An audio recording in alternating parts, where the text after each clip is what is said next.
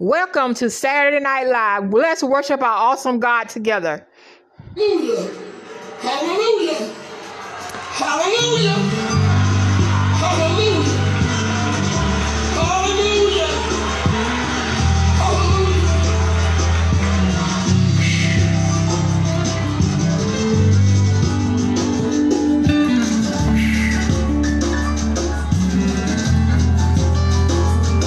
As I rode down the highway, the song just started to roll over my spirit. And I began to write the song based on my heart, based on my spirit, based on my passion. And the song just said, if there were no gates of hell, if there were no streets of gold, sit down. if there was no other world, in a land where we won't grow, I'm not thinking about those sights, no, won't be there to enjoy the view, no.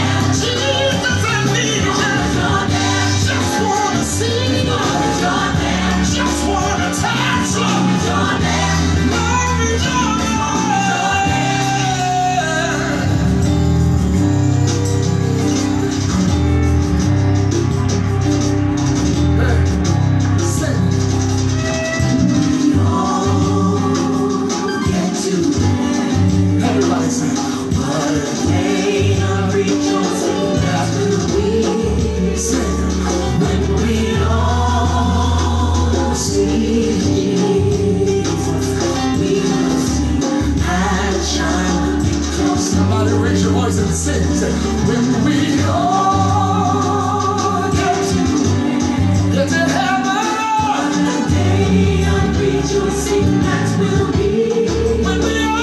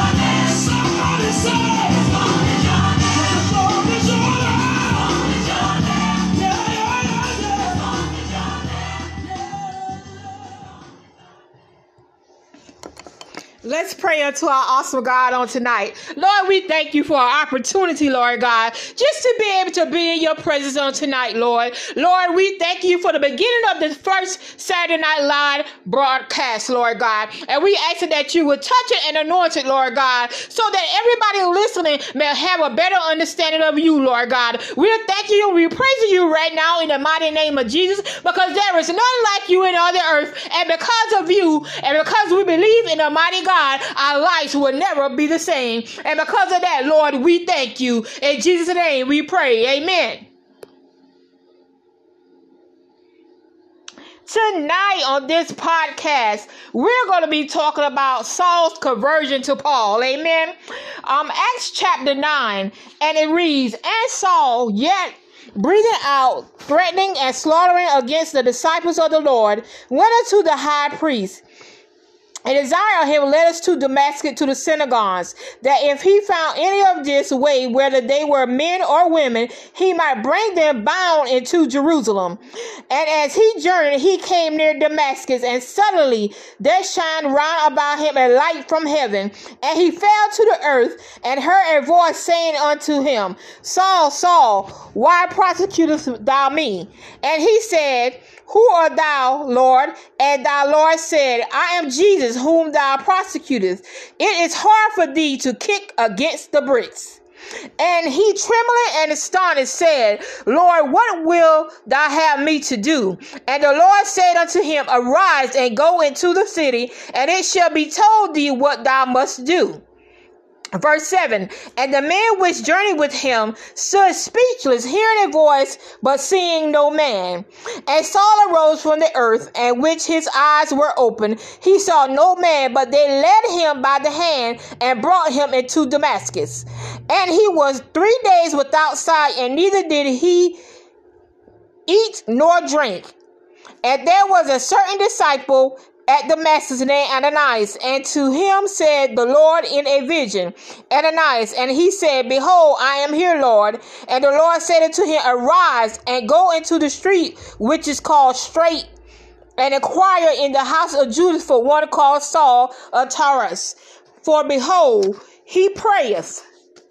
Hallelujah, he prayeth. And he hath seen in a vision a man named Ananias coming in and putting his hand on him that he might receive his sight.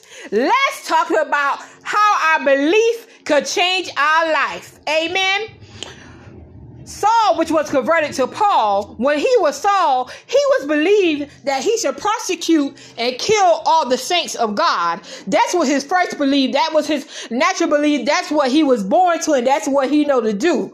But because Paul decided to believe in God when God struck him down and made him blind for a season so that he could change his life. So I pose the question is, do what we believe, can that change our life? Yes, it can. And we believe in the Most High God, it could change our life. We see this here with the conversion from Saul to Paul. Saul was a person that was persecuting people and doing wrong things in the natural. Today, he would be the type person that was just kicking against everything, a rebellious person, killing people like a murderer. That's what we would see him as today in the common eye of today. But he was changed when he had an encounter with Jesus. So what we believe could change our whole world. And after Saul was converted to Paul, nothing was never the same for him.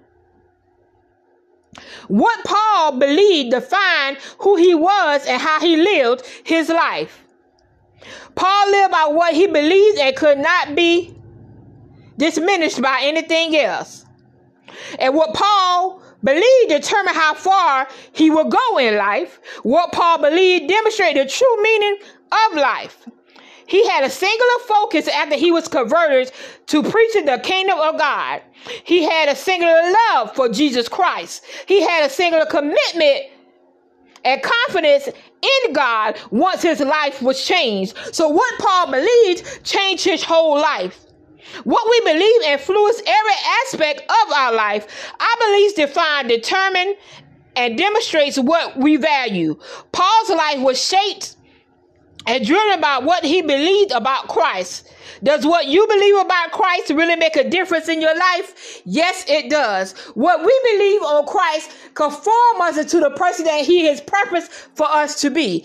God has said that we are fearfully and wonderfully made. He also said that we are a royal priesthood or a peculiar type of people. And because we are, we should think of ourselves mightily and a royal priesthood. And we should think of ourselves more highly. Not that makes us arrogant or boastful, but we got to think of ourselves like God thinks of ourselves. God wants us to prosper. God wants us to be in good health. God wants our soul to be rich in him. And if our soul is rich in him and we believe in him with all our heart, our life could be different. Our life will never be the same. I am a witness to it. I am not testifying to you nothing that I do not know. When I made a conscious decision in my mind to get out the worldly things and solely seek God and obey him and sit at his feet for every instruction in my life has never been the same. I have walked out of poverty. Thank you, God. Hallelujah. I have walked out of depression. Thank you, God. Hallelujah. And